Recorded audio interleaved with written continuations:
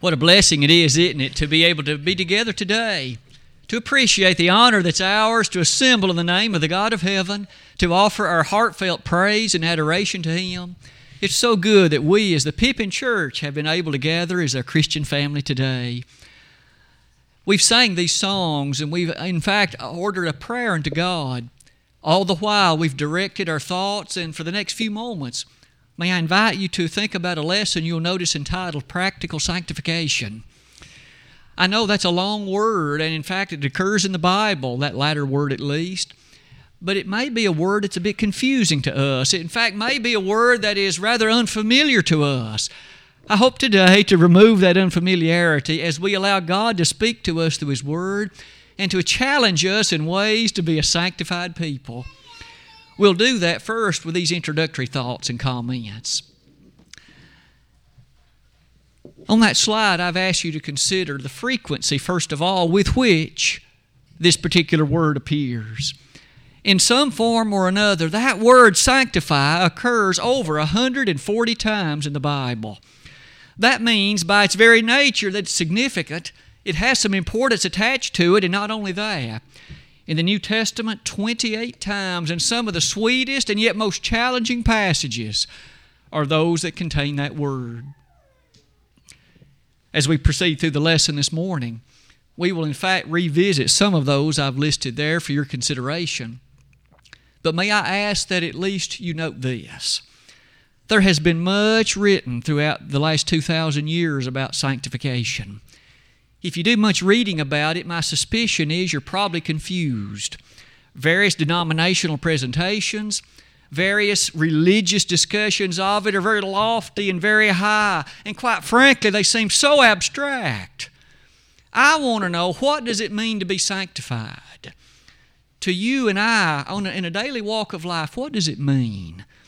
Thankfully, God says enough to answer those questions, and so why don't we devote the time to thinking about practical sanctification. It likely isn't too shocking we need to begin with a definition. At the very minimum, what does the word as it appears in the original languages suggest or mean? You'll notice if we can simply embed in our thinking to be set apart, to be consecrated, to be made holy. At the most basic level, that's what this word means. Think about some of the ways in which that word appears. When Jesus taught His disciples to pray, He said, "Our Father which art in heaven, hallowed be Thy name." That word hallowed in the original language means sanctified. In other words, Jesus said it would be entirely appropriate to pray, "God, may Your name be holy. God, may Your name be consecrated and set apart. Hallowed be Thy name." So you'll notice there's one place then where the original word is translated in this other word, hallowed. What about another example? As you and I come to that lesson text that Brother Joe read earlier, in 1 Peter 3, verse 15, there's a commandment given to each and every one of us. A commandment that reads like this, "But sanctify the Lord God in your hearts, and be ready always to give an answer to every man that asketh you a reason of the hope that is within you, with meekness and with fear." I believe we'd each be impressed that as Peter wrote that particular statement by inspiration, to those who were suffering beneath the difficulties and challenges of persecution, he said, "Sanctify the Lord God in your hearts." Those Christians of the first century were told, here is a practical thing, and you've got to do it. Let's develop that in the following way. Where did this sanctification occur? Sanctify the Lord God in your hearts. Being a Christian, first and foremost, starts with a dedication, a devotion, a heartfelt commitment unto the God of heaven. And that sanctification will then emanate and present itself in the way in which you and I choose to live. But it starts in the heart. Not only that, would you note this? The one who makes that sanctification possible is none other than Jesus. And so we might interject this thought at this point. when I start asking about my sanctification, and when you pondered the same for yourself, it all begins, how did Jesus sanctify Himself? What is it that He did, and how did He choose to live? Again, notice some of these verses. In Hebrews 2, verse 11, the inspired writer said, not only the one that sanctifieth, but those who are sanctified. The context identifying that the one who sanctified was Jesus. And how did He do this? Through His blood. You and I, by the blood of Christ, have been called into a sacred relationship with God. We have done that, of course, as we obey the gospel. And in the same way that Jesus made holy through His life and the nature of His blood, you and I choose to live in that same way, dedicated, loyal, and focused unto God. Not only that, would you note this? What an honor it is to be listed among those who are sanctified. Have you ever thought about how much honor the Bible directs to you and me as Christians?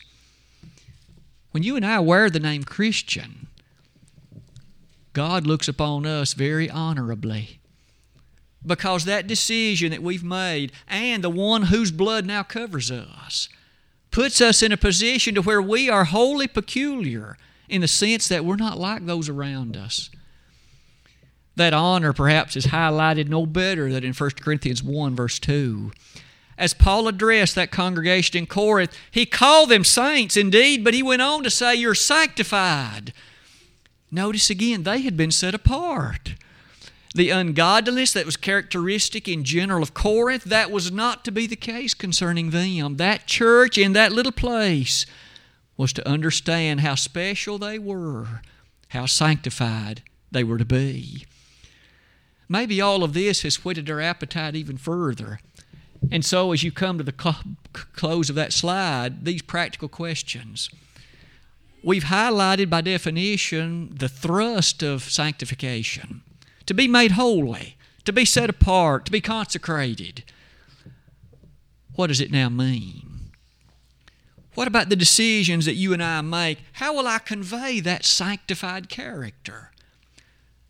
Let's devote the next few moments of the lesson to attempting to give thought to that, and let's do it by building 3 points. 3 considerations. The first is, remember, that verb meant to set apart. May I ask, are you and I set apart by the choices, by the decisions, by the lives that we live? Is it evident to those who are about us? Is it manifestly clear to those who are our acquaintances that in fact we are sanctified, that we're set apart? Let's develop it like this. It's so very clear, isn't it, in the New Testament that Christians are not to be of the world. Perhaps you and I have so often thought about and given consideration to that, but in 2 Corinthians 6, verse 17 it says, come out from among them, and be ye separate, saith the Lord. And I will be your father, and ye shall be my sons and daughters. Isn't it still true? There again was a direct statement, a commandment, if you please. You come out from among them. We cannot claim to be Christians, faithful unto God, and yet be of the world. The two are not in harmony, and they will never mesh, and they will never join. To that passage, could I invite you to remember in Ephesians 5:11, to one and all, Paul, in writing to the church in Ephesus, said, have no fellowship with the unfruitful works of darkness. Quite often the world showers with darkness, doesn't it? We see it all about us.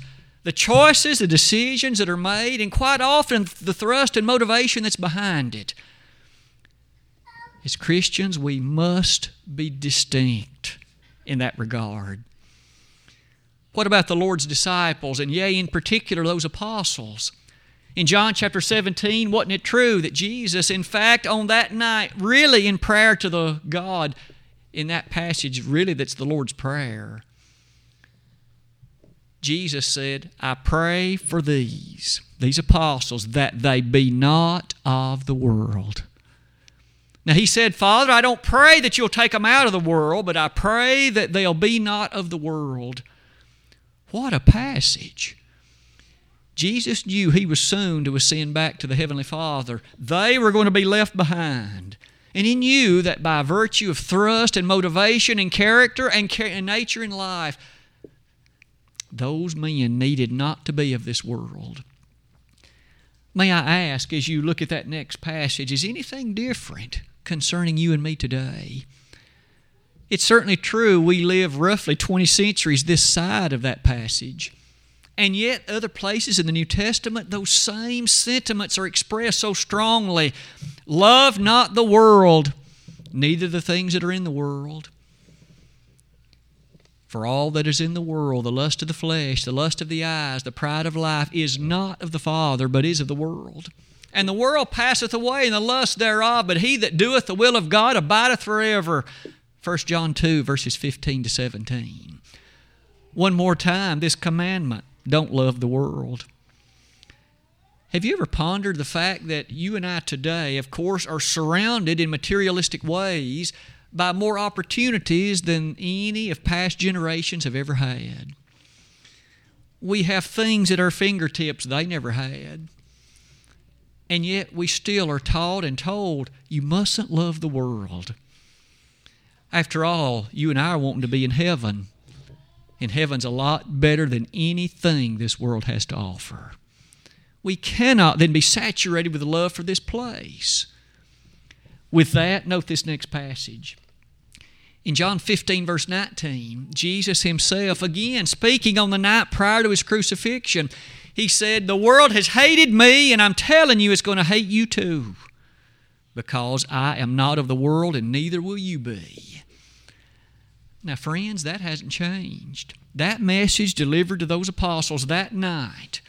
The world is not going to clap us and not going to pat us on the back as Christians. It never will. Our mindset's different. Our focus and our destination is different. And so to be sanctified, first and foremost, highlights being set apart. Let's develop it even further like this. The rage of materialism that was a plague to the first century church, we understand can still be so. As often as Paul and Peter and the other New Testament writers pointed out that they weren't to love the world and they were to understand that whatever befell them here, they were to appreciate that heaven was their eternal home. Look at this verse then. I've called your attention Ezekiel chapter 20, verse 41, and Ezekiel 28, verse 25, taken from the Old Testament, setting before us a principle. One of the plagues or one of the challenges that so affected God's people of Israel, they became materialistic. And so they were taken off into Babylonian captivity, and God said partly the reason is your heart is in this place. You love this place too much. You've got to love me more than you do the world. Now that premise is no different than today, is it? Partly the difficulty that Israel faced, they loved the finery and they loved the materialistic matters of that present age. And so they paid for that with 70 years in Babylonian captivity. Perhaps it's not a shocking thing when you come to think then about these practical considerations. So how are you and I to be set apart, may I ask? What about the way you and I talk? Do we talk like the world? Do we dress like the world? Do we go to the same places the world goes? If we do, how are we ever expecting to convert anyone to what we claim is better? If we talk like they do, go where they go, dress like they dress, then we aren't set apart. Don't we understand that our heart and our appreciation must be to understand sanctification demands that we appreciate those distinctions? Let your speech be always with grace, seasoned with salt, Colossians 4:6. How often? He said always. Now you'll notice we understand we are not to use vulgarity and profanity and things like that. But what about the other attributes of language and speech you and I choose to use? Are we quick to gossip and cut down anybody that don't see things the way we do? Well, what about the other characteristics of the speech and language that we choose to use in a dress? What about the clothes we choose to wear? Are we distinct? Are we set apart? Are we consecrated and different? We understand both Old and New Testament how that God condemned the showing, the revealing, if you please, of those parts of the body that are to be private. And never, ever should clothing develop lustfulness in the heart and mind of another. As clearly as Jesus stated that in the Sermon on the Mount. We know later, of course, Paul had to remind those in 1 Timothy 2:9 about it. Again, the question, how am I dressing? What if we add this next question to that? What about the choices that I make relative to entertainment, recreation, and otherwise? There are a lot of things in the world that, quite frankly, can be chosen and utilized in a way that has evil in it. Am I quick to choose that just as much as a wholesome activity and entertainment? If so, am I set apart? Causes one to think, doesn't it? In Colossians 3:17, Paul wrote, "Whatever you do, in word or deed, do all in the name of the Lord Jesus, giving thanks in the God and the Father by Him." On Saturdays, Thursdays, Tuesdays, in a placement of entertainment, if the Lord were sitting beside me, would He approve where I am and what I'm doing? Would He proclaim that indeed set apart you are, and what a fine example of that sanctification? It's something to consider, isn't it? Let's look one step further. It's entirely easy then, isn't it? And certainly the devil would be delighted for us to do this, to wear that name Christian, but really to never allow Jesus to impact the decisions that I make. Oh, I'll continue to wear what I want to wear, and I'll choose the friends I want to pick and choose, and I'll go where I want to go, but on Sunday I'll sure claim to be a Christian. May we never think the Lord will be pleased with that, because again, we must be sanctified. And it has ever been that demand, isn't it? And aren't you thankful for those teachings? We're to be a city set on a hill, Matthew 5:13-16. We're to be that light that isn't to be covered, but that shows forth the sweetness and the glory. In Matthew 5:16, aren't we told, but glorify the Lord, and do so by virtue as you show forth those good works in your heart and life. Maybe as we contemplate being set apart, what else does personal sanctification demand? Another attribute of that definition we noted earlier was this: dedication. So in addition to being set apart, to be peculiar if you please, let's reflect a moment on dedication. What about that attribute of sanctification? I would again pause to at least insert the following. As I read some of the articles and some of the presentations on the subject of sanctification, it is amazing to me how theological, how abstract, how unpractical sometimes those discussions are. And quite frankly, sometimes they're just completely wrong. Because sanctification, as it's highlighted in the Bible, is very practical. It's something I can do every day, and so too can you. Am I sanctified to Christ or not? And we highlighted set apart. Now let's discuss dedication. The idea of sanctification had within it the concept of commitment, of loyalty, of devotion. As you and I consider it, look at some of the examples of those in the Bible who are so wonderfully and complimentary described. In 2 Corinthians 8, verse 4, mention is made of the Macedonians. Oh, how sweet is the description of these people. Notice it says, they in fact were such marvelous examples. But why? It says they first gave themselves to the Lord. You see, they'd started in the heart. And that sanctification to God then manifested itself by not only their contribution, they gave liberally and they gave financially a great deal, but it all started because they first gave themselves to the Lord. Or look at yet another example.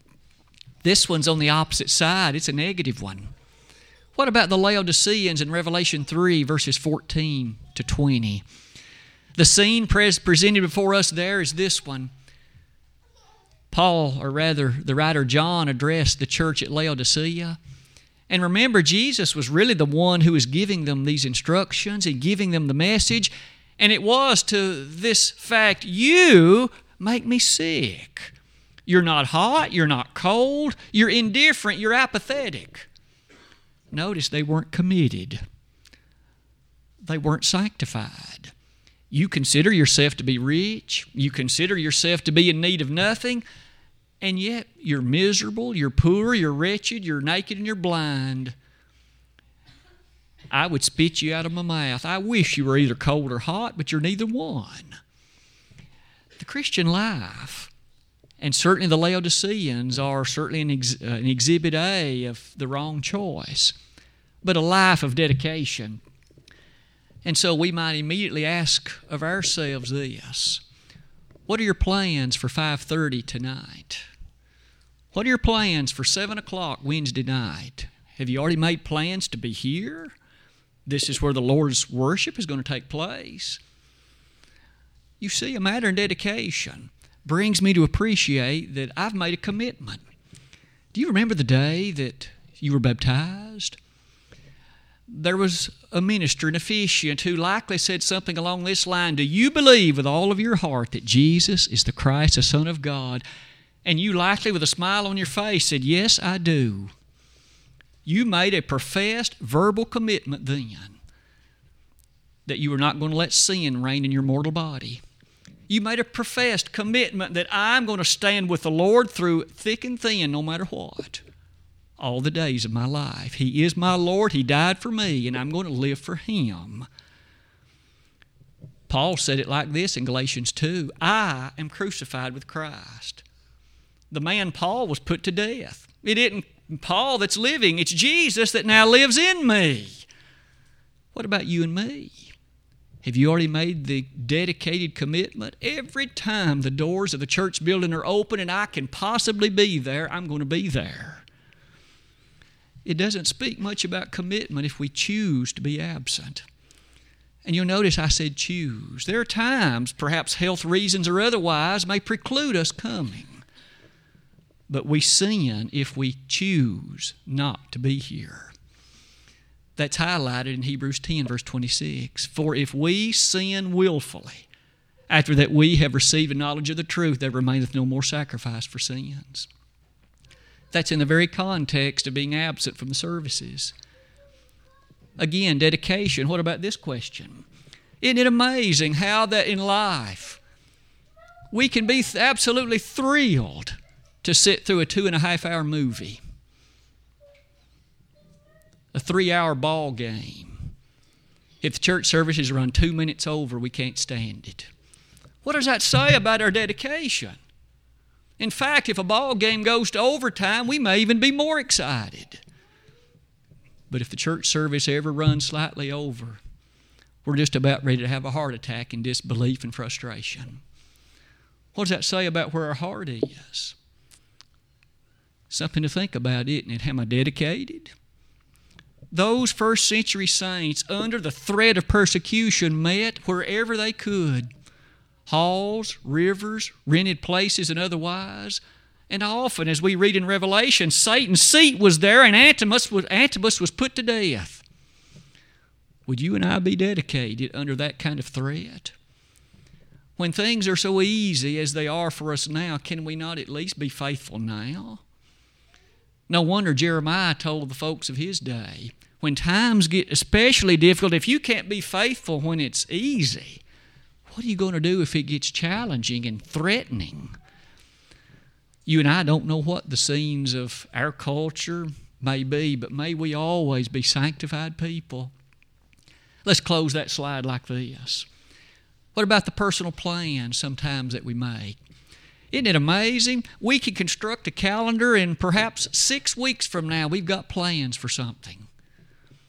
And we can't make plans to be at Bible study, can't make plans to attend at the various times that our elders have seen fit, times that encourage us and help us learn the Bible. And isn't it true that this book's going to be opened one day and there won't be a chance to obey it then? I'm going to be judged by what's in it. Jesus forever said in John 12, verse 48, He that rejecteth me and receiveth not my word hath one that judgeth him, the word that I've spoken. The same will judge him in the last day. We need to know as much of this word as we can know. And of course, bring our life into harmony with it. Are we availing ourselves in desire about those events? That's what sanctification's all about. So far as we've discussed being set apart, and we've discussed the characteristics that relate to dedication, let's close that slide and highlight this. The word sanctified occurs, as I studied on this many times in the Old Testament, in connection with the tabernacle. That is to say, the books of Exodus, Leviticus, and Numbers. And as you give thought to that, notice what that sanctification meant then. Here were God's people, and He expected them to be dedicated, to be sure, but to be set apart for His service. And quite frankly, those priests, they had to especially be sanctified to ever be allowed entrance into that tabernacle. You and I are priests today. 1 Peter 2, verses 5 through 9. And so isn't it expected that we too will be dedicated people? What about a third point? We noted at the outset that that idea of sanctification included dedication, it included being set apart, but it also included holiness. That was the third and final part to that discussion, and this will be the last part of our lesson this morning as well. Aren't you thrilled as you give thought to the concept of holiness? Our God is holy, and so if we are not, we have no reason to think we can ever be where He is. He is of purer eyes than to behold iniquity, Habakkuk 1:13. I began that particular slide with this demand. God gives us this commandment, you be holy as I am holy. We are not left then to wonder about whether that's critical. It's a demand. In fact, as Peter makes that statement in 1 Peter 1:16, he quotes from the Old Testament, so that was true even in the Old Testament. Read Leviticus chapter 19. And yet, as you and I appreciate holiness, may we perhaps put the icing on that cake like this. Hebrews 12:14 says, without holiness no man shall see the Lord. Question, am I holy? Are you holy? If we are, we have no right to think that we're ever going to go to heaven. And so this concept of sanctification directly has to do with the nature of who our God is. And He wants us then to be holy people. Let's develop that like this. The book of 1 John, I suppose, describes this in a way that is so terribly interesting. If you'd like to turn to 1 John, we're going to note two verses in particular. First of all, 1 John chapter 2, verse number 1. John, by inspiration, writes and says, my little children, these things write I unto you, that ye sin not. Now let's pause there. John says the reason, one of the blessings, according to this text I've written, is that you won't sin. I suppose throughout the centuries, many have then been in a bit of confusion. So they stumble, they fall, they lapse into some momentary sin. But yet in reading this verse, didn't God promise, if I apply the things of the Bible, and if I am who I'm supposed to be, I won't sin? Seems to me the Greek word is a very helpful thing to us here. My little children, these things write I unto you, that ye sin not. The verb that appears there describes an ongoing, continuous, habitual life of sin. You and I cannot live an ongoing, habitual life of sin and suppose and think then that we are those who please God. In fact, you may notice that's not describing a scene where a person slips, says something inappropriate, but again, it's just a one-time matter. That's not what's being described. In fact, the previous chapter helps us with that. Note verse 8 of chapter 1. If we say that we have no sin, we deceive ourselves and the truth is not in us. Yes, you and I, even as Christians, we will stumble. we will fall, but it must never be our desire to continue to live in a habitual, ongoing life of sin. For if we do that, we have forfeited the wonderful advocate we have with God. Note chapter 3, verse 8. The latter part of the verse, I'll begin with the opening part. He that committeth sin is of the devil, for the devil sinneth from the beginning. For this purpose the Son of God was manifested, that He might destroy the works of the devil. You and I, as sanctified people, certainly have this desire, this ongoing wish to be holy. And that doesn't mean that we're never, ever going to sin. We're going to stumble and say something we shouldn't. We may do something that we wish we hadn't. But that's not what this verse is describing. What it does describe is we cannot live a habitual, ongoing, continuous life of sin. For if we do, we can't claim to be sanctified. Let's add to that the following. Romans 6, verse 11, let not sin therefore reign in your mortal body. When you and I find the Word of God telling us that something is inappropriate and wrong, we should have a heartfelt wish then to repent of ourselves and in ourselves to where that activity that we once had done is no longer a part of what we are. We don't do that anymore, not in a habitual, ongoing way. Let's add to that the following. The text you'll notice about the middle of the slide in 2 Timothy 2:21. The challenge given to those of that day. The appreciation stated in words like this. Paul, in addressing Timothy, put it like this. If a man therefore purge himself from these, he shall be a vessel unto honor, sanctified and meet for the master's use, and prepared unto every good work. You notice the word sanctified. And yet it was described as the one who purges himself from these. In the previous verses, there were several things. Paul told Timothy, you mustn't do this. Aren't you and I thankful that God has told us things that we're not to do so that we know those are bad for us? They'll harm us here and they'll harm us in eternity. I'm thankful for those things, aren't you? One final thought on that slide. Hebrews 10, verse 29 uses the word sanctified in a very telling way. I'd like to read that and ask you to note it with me as well. Hebrews chapter 10, verse 29. Of how much sorer punishment, suppose ye, shall he be thought worthy, who hath trodden under foot the Son of God, and hath counted the blood of the covenant wherewith he was sanctified, an unholy thing, and hath done despite unto the grace of God. So this Christian, this individual who had taken on the name of Christ but then had chosen to forfeit his privileges, had chosen to live in a life of sinfulness, he said he was sanctified by the blood of the covenant, but now he's refused it. Now he's rejected it. He's trodden underfoot the Son of God. You'll notice it says, how much more sore punishment do you think that man will be worthy? Isn't that a sobering thought? May you and I every day then strive to live up to the wonderful description of that name that we wear. Christian, we're sanctified. In conclusion of this lesson, let's summarize it like this. To be sanctified has meant, first, it is such that we are set apart. Secondly, we are dedicated. Thirdly, and you and I noted it, that word sanctified carried with it the appreciation of what's involved in this ongoing commitment, this matter of holiness. Today, you can see how practical with me that being sanctified really is. It affects the way we talk, how we live, the clothes we wear. It affects every aspect of our life.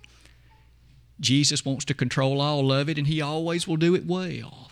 Mark 7, verse 37. This very day, as you then contemplate sanctification, are you and I living as we should? Are we sanctified people? Are we manifesting the glorious goodness and the message of the gospel in the lives that we choose to live? If we are, then that sanctification is a blessed thing and God is pleased.